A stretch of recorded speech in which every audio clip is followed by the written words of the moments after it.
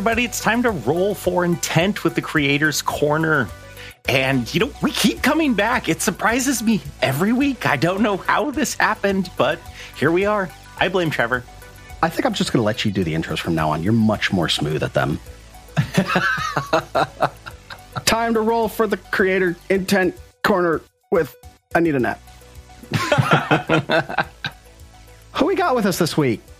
Who'd you drag out?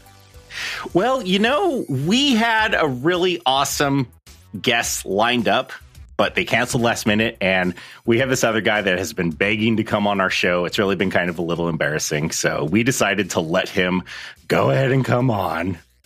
So, without further ado, a man that honestly needs no introduction, we have with us... Can't believe we lost Luke Gygax. Jesus. I know, that's so upsetting.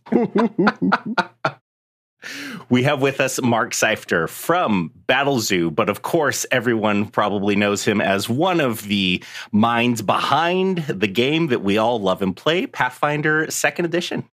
Mark, welcome to the program. Hi, I'm glad to be here. Although I'm really curious. I'm just finding out about how I supposedly begged to be on the show or something. That I'm having some memory loss here. It's a problem, and maybe just because you've been tied up in that bag older. So long, you lost oxygen. I was going to say, to be fair, you were very drunk, so. Oh, that's too bad. That's weird, given that I'm a teetotaler. But I'm sure it happened. I mean, I trust you guys. I reached out to Mark because we actually asked our listeners if there was anything they really wanted us to cover. And several people reached out to us saying we would love for you guys to cover some of the Battlezoo stuff. Now, I supported the first Battlezoo Kickstarter in the Dragon Ancestry and the Bestiary, the first one you guys were doing. And I, part of the playtest, and just loved everything you guys were doing. And, the quality of everything is top notch. So I thought, well, you know what? Let's reach out to Mark and see if he'd be willing to come on. And being the wonderful gentleman that you are, you agreed. Yeah, I guess. I guess I drunkenly agreed, or no, I just regularly agreed. But yeah, it was great to have you in the playtest. All of the playtesters for the Dragon Ancestry really gave a lot of great feedback for it. I was really pleasantly surprised with the way that the Dragon Ancestry went. I probably, with a lot of other people, maybe at the idea of it, wasn't too thrilled. But the way that it turned out was real fun, honestly. And I was overjoyed with the fact that it wasn't a crazy Mary Sue thing, that's what you were expecting. Right. So I was expecting, I'm a 10,000-year-old dragon and I'm awesome. And it's not. And I'm very glad it went that way. That's been a big time criticism of mine from it's kind of hard saying not first party content, because as I've come to learn doing this show, not first party content is so often great. But I've seen so many homebrew classes that are just wish fulfillment, or homebrew races that are just wish fulfillment. And this was so well balanced, so much so that it would probably frustrate people that were hoping for wish fulfillment, which makes me happy.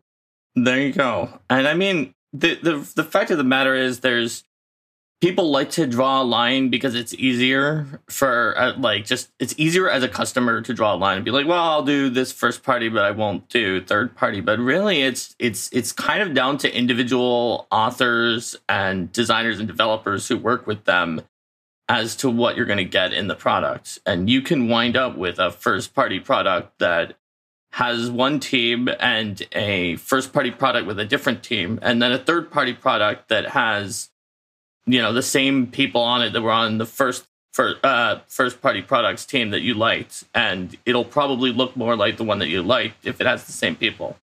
I mean, which I guess should be obvious, but it's not always obvious because a lot of people don't look at the names of, who's working on stuff. And that's something I've gotten in the habit now. When I pop open a book, I try to find out all the people that have contributed it, because I've talked to so many of them now, and I'm getting to know them, and I can reach out and be like, hey, what part did you work on? And I can start to get a real feel. And I'm almost to the point where I can tell who's written a specific thing. Yeah, I can do that.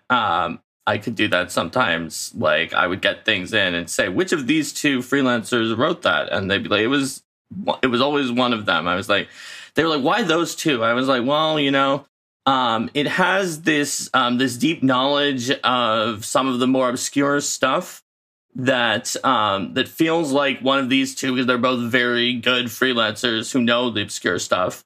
And it is building on something that was written by freelancer one, who always likes to pump their own stuff later on in later books. And it had themes of these kind of elements in it that freelancer two is constantly doing. So it's one of those two people. And they'd be like, oh, okay, that makes sense. So like you can eventually get to it. But, I feel like it's not your fault for expecting the dragon to be overpowered, because there have been takes on Dragon that have come out already, especially like some for 5e, where it says in the foreword, they're like, listen, it's overpowered. We know it is. Just throw fewer dragons against the same encounter. We're not going to make it not overpowered. And that was not where we were at, because we felt that if you have the story and the mechanics sing together and you have good explanations that make sense, that it can just make things richer and more interesting while allowing it to be balanced. And that's where I came up with the Lux Aeterna ritual, which dragons perform for a variety of reasons, but often because they're impatient to get that power up without having to wait like 5,000 years to become a great worm, or however long it is. But there's other reasons, like if they're dying or they want to save someone's life. And the ritual shoots all of their potential from their long life into their body at once and short circuits their magic, and then allows it to grow super fast if they expose themselves to danger or trials and tribulations or other things that sort of exercise it. And that is sort of like the explanation for, hey, what's going on? A bunch of my dragon stuff isn't working quite right now, but then I suddenly get all of it in like 4 months in character instead of over 1,000 years. How is this working? So the way I like to go into it is to make the lore and the mechanics match and synergize, and then explore the implications of the mechanics in the lore. And that's why I included sections for like, what does this mean that there's this ritual? How does that impact these particular types of dragons? Yeah, I know when I first saw that, I was telling my son about, he literally had asked me probably 2 weeks before, Dad, I really want to play a dragon. And he's 13, and he was, I was telling him, I saw that they're doing this and it's going to be on a Kickstarter. And he had been asking me forever. When the PDF finally came out and it was released on Path Builder, he's played like 5 different dragons. But I love the work you guys are doing over there on that end, because one of the things, as adults, we have a myriad of options, more than you could ever explore even right now. And there's just more that come out constantly. But with the Dragon and the Eldamon series that you guys have coming out, and the collection of Eldamon and that, I think it's fantastic how you guys are really helping to bridge this gap between generations, in a sense of making it very easy to get your kids interested in a hobby that you have loved since you were a kid. And the world's a very different place from when I was a kid and my kids. So, things that really can help you bring your family together, and, me being an older guy, just my nephews and my kids and their friends, we've had so much fun with these things. And you guys are a big part of that. And the things you guys are creating are going even farther down that road. I've looked at the ancestries that you're going to be doing with your year of what's the title of that again? Year of Ancestries? I don't remember. Year of Monsters. Battlezoo Ancestries Year of Monsters. And it is in the Battlezoo Ancestries series, which Battlezoo Ancestries Dragons was also in that series as well. And who can forget the dungeon? Yeah, the dungeon, the April Fool's product that was absolutely the part that was the made the joke the best, is that it was a serious ancestry that you can play, and it works, and it's completely legitimate. Most people thought that when they saw it, it was just like a mock-up of a cover. Then they realized, wait, it's a file. It's probably just full of jokes. And then it's like, wait, I can play this at all? And they're like, wait, but it's also like it works. They were very surprised. Yeah, you guys put so much work into this stuff. And I do want to let our listeners know, just last night, fortuitously, I received my Battlezoo book Kickstarter, and I got them, and I was telling Mark and Trevor, I'm a little bit of a paper nerd, and I was insanely excited that this book was 28-pound paper. It feels so nice, and this book will last forever. And the quality of it is far exceeds anything that Paizo is doing, and I fell in love with it all over again. I mean, I've poured through the PDFs, but yeah, it's the same printer who makes Paizos, but Steven's paying him like twice as much to give the highest quality paper.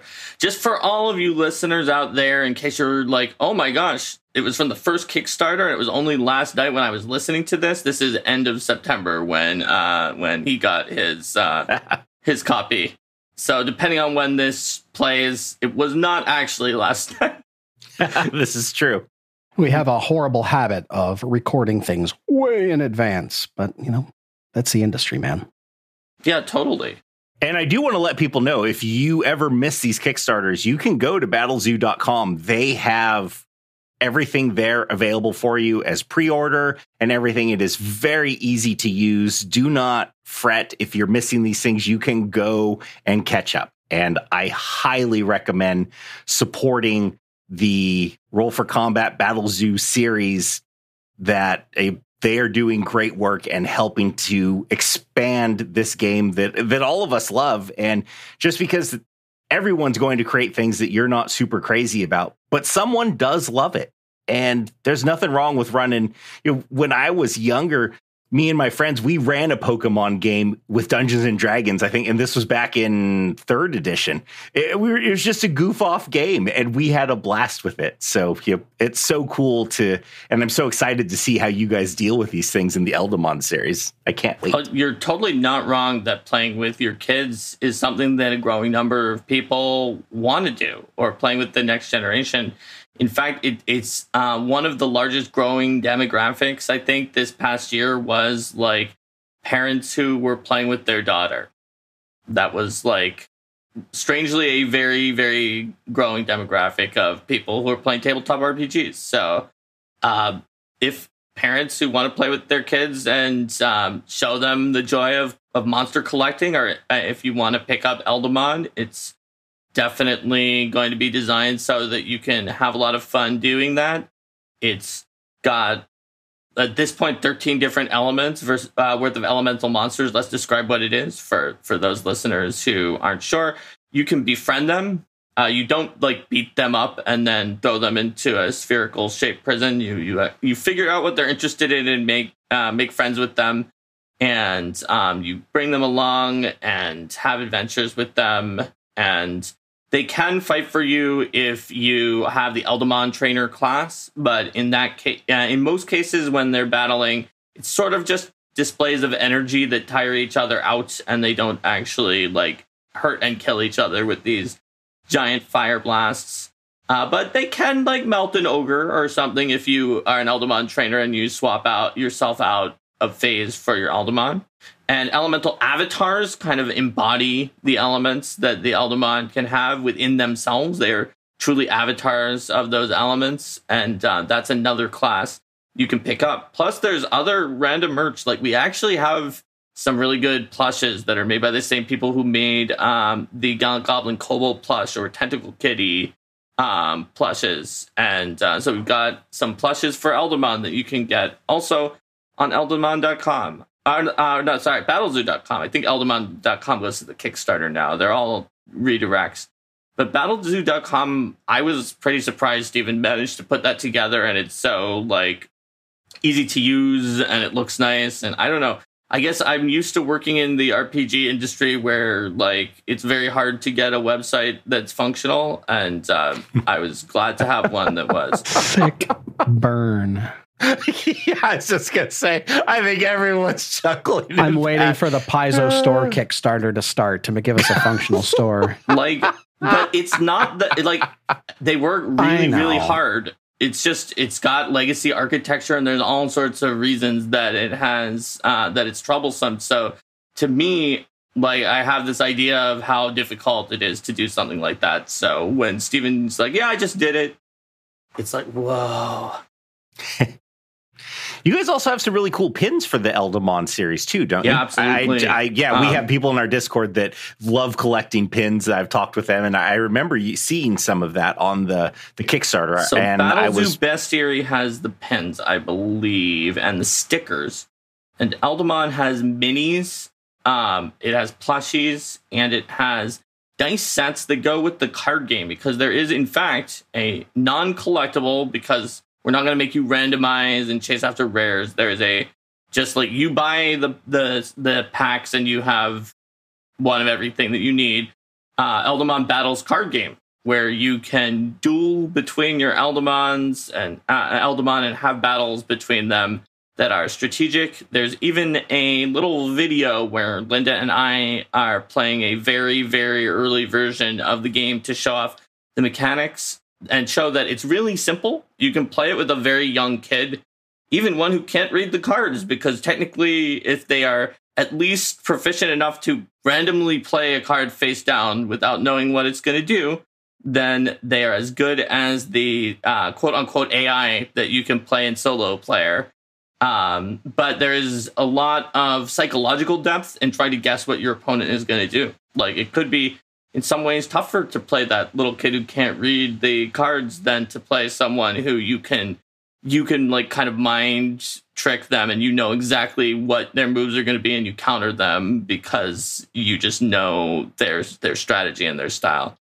Oh, I totally understand that. I think we've all probably fell victim to some button masher at Smash Brothers that has killed us and put us into a rage because they have no idea what they're even doing. Sure. The other analogy for that is like a world championship rock, paper, scissors winner can win rock, paper, scissors. Sometimes it's like up to 80% of the time against like you or me. Because they play certain psychological games. If you give enough matches, right? If it's like 5 out of 9. But if you play them against literally a strategy of rolling a die randomly for each one, of course, it's only 50-50 at that point, because they can't play you. They have to play the game. And the same might be true for like Masters of the Eldamon Battles card game once it comes out, that you might actually have a harder time playing against random than you do against someone that you can just predict all of their moves in advance. Very cool. You guys are doing a lot of great stuff over there. And you're currently, I believe you have the Eldamon well underhand. You're working on a new bestiary. What's that one? Strange and Unusual or something like that? Yes, that's right. So we've got, we basically had 3 things, where thing is a very, very broadly defined term in each of the 2 Kickstarters. So the first one had dragons, which we talked about. Had the original Battlezoo bestiary, which is where I started working freelance with Roll for Combat, because I wrote the monster part crafting system where you can take parts out of monsters that you either befriend and they're like, I will freely give you this feather with power in it, or you kill them and skin it off, or whatever you're going to do. And it has a bunch of award-winning RPG superstar monsters plus that system. And then the third thing in the first Kickstarter is Jewel of the Indigo Isles, which is an adventure path with heavy-hitting Paizo authors that just did a lot of Paizo adventures that you probably have heard of, like first part Patrick Reaney, second part Ron Lundeen, third part Linda Zayas Palmer. So that is set in a series of islands. It is a very interesting and very deluxe adventure path, because Steven just kept ordering more and more art and adding more and more content to it. So it really does a lot. And it got so big, it like kind of like a slime split into 2 and created another book that is a character guide full of additional content and ancestries. So that's the first one, right? So the second one has Eldamon, which I mean, I would say is somewhat underway, but is probably going to be the last one we fully write, because it's got a lot of moving parts in it. We've got the Year of Monsters. That's part of the second Kickstarter. It's once per month you will get a monstrous ancestry, like minotaurs, demons, a lot of other ones. I could name all of them, but this will just make this rundown of all the products get too long. So just once per month you get one of those.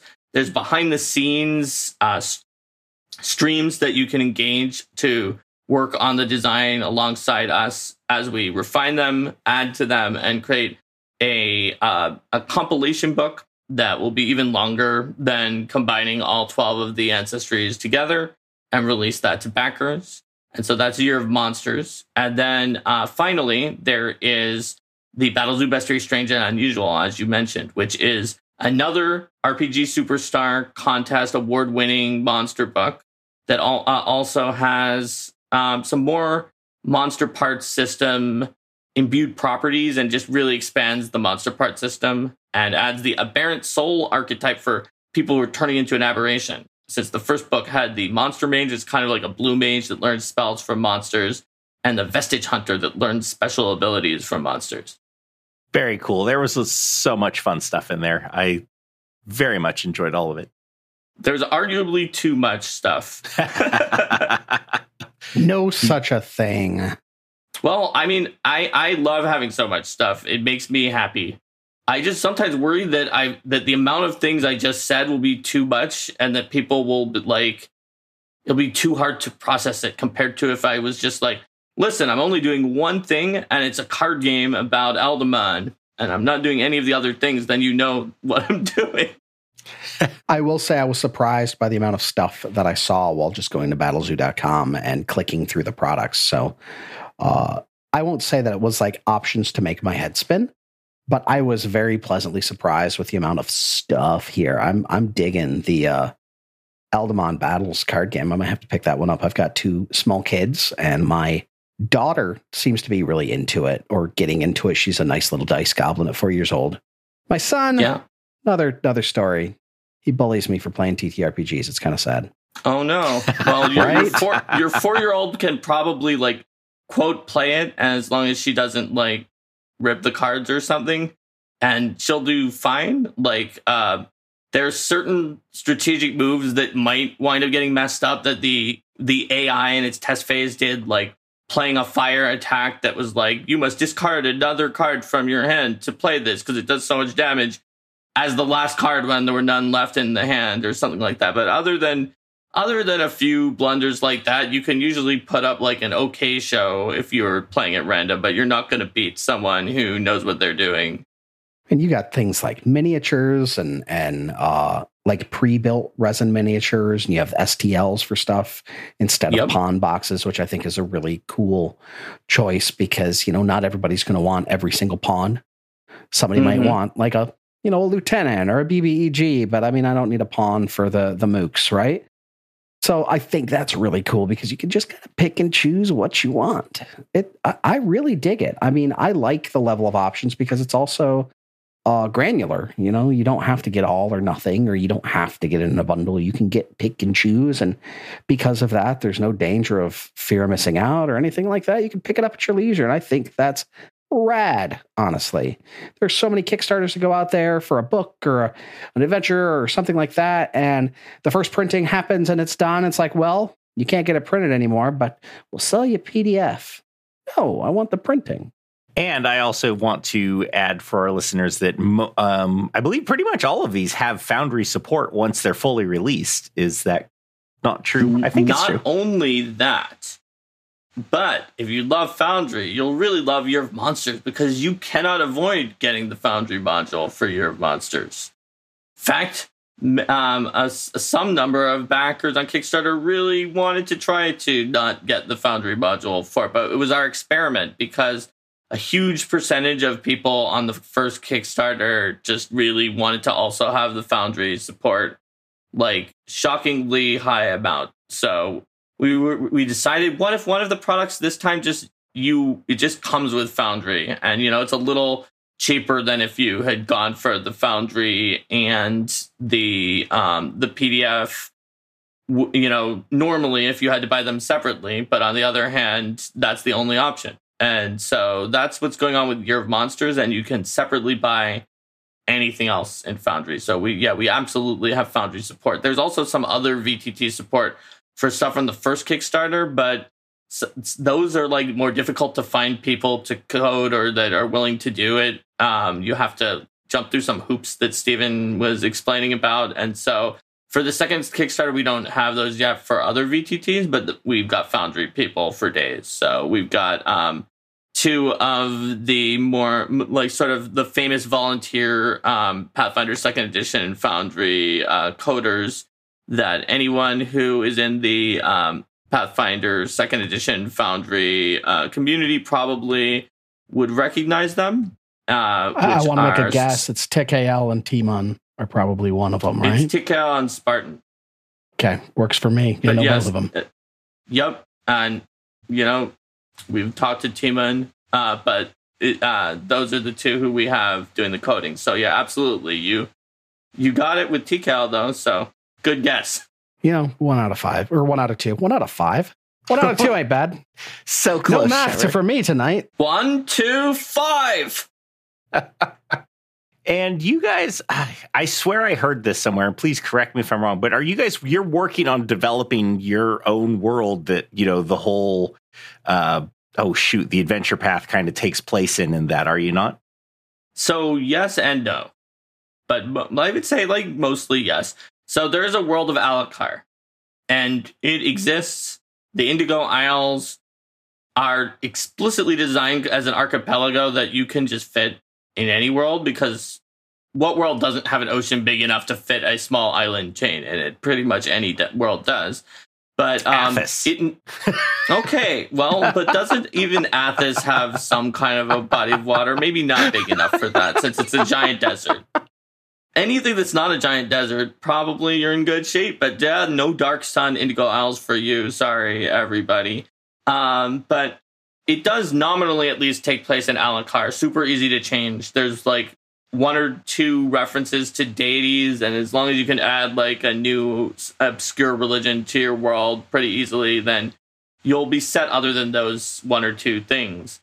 But we do have that setting, and the character guide has a pretty extensive section on the deities of that setting for you. And we have some hints and deeper information about what's going on in that setting, where we've in the newsletter talked about some of their early myths, because it was a setting where kaiju were running rampaging around over everything.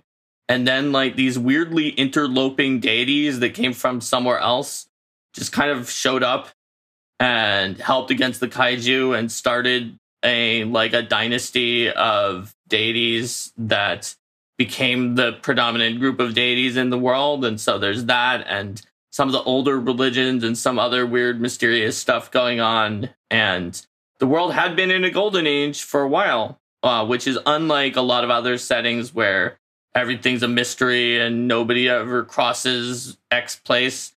Because it had been in a golden age and people just went to different continents and countries. There was a ton of cultural diffusion and just cultural blending. There's lots of ancestries that aren't just humans. Humans are not the default there. And Western Euro fantasy is not the default either, because all the cultures mixed around. You're not going to see one place and this is the place that has this culture's stuff, because we want to have influences from many cultures everywhere. But this golden age is coming to an end potentially, and there's more dangers that are coming along. And that's kind of what we know. And we are not working on a larger setting book for Alakar yet, but that is something that we want to do at some point. We want to find a good slot for it. We know that setting books are sometimes the thing that people who are creatives want to make the most, but people who are customers or players need to buy the least, because even a new tabletop RPG, you might be like, hey, we got a new tabletop RPG, let's start a campaign with this new tabletop RPG. I mean, it's totally different. We'll see how it plays. And if you have a new class, anytime a player makes a new class, they might use it, or an ancestry. An item could drop in any time. But a new campaign setting is something that maybe even the least amount used by anyone, but just about every company wants to make one. So we want to also, but we won't do it first. Yeah, I mean, you if you have 10 tables, 5 players, including your DM per table, you make something that's for a character. you could potentially sell 50. You make something that is basically just for the DM. You're lucky if you could sell 10. So I totally get it.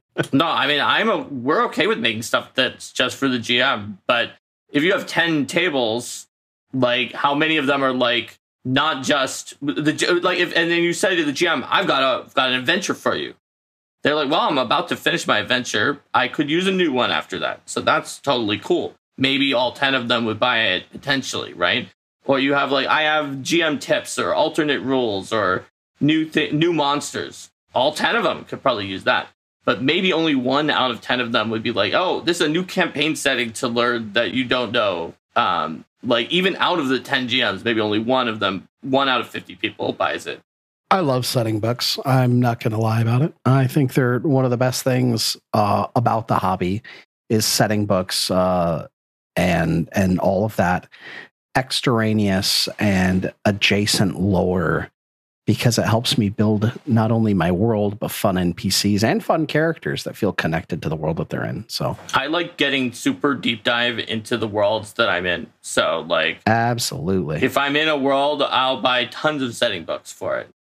But I don't always get all of the setting books for different settings until I'm ready to be I'm going to deep dive into it.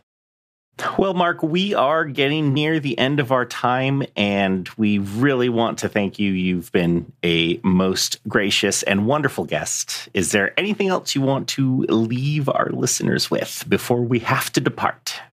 Well, just remind everyone, go to Battlezoo.com, and you can get pretty much everything there, depending on when this airs. You might have missed some of those behind the scenes design meetings for some of the earliest ancestries in the Year of Monsters, but you also might not have. It'll be a mystery to all of us until it comes up. So, but you can still get all of them on Battlezoo.com, and you can get Eldamon. All of the things we've been talking about are available from both Kickstarters, or at least as long as the supplies of the physical books last, right? Because eventually there won't be any more of some of the physical books. So I would go on there and check it out, buy some things, and just, have fun playing games and making cool stuff for your world.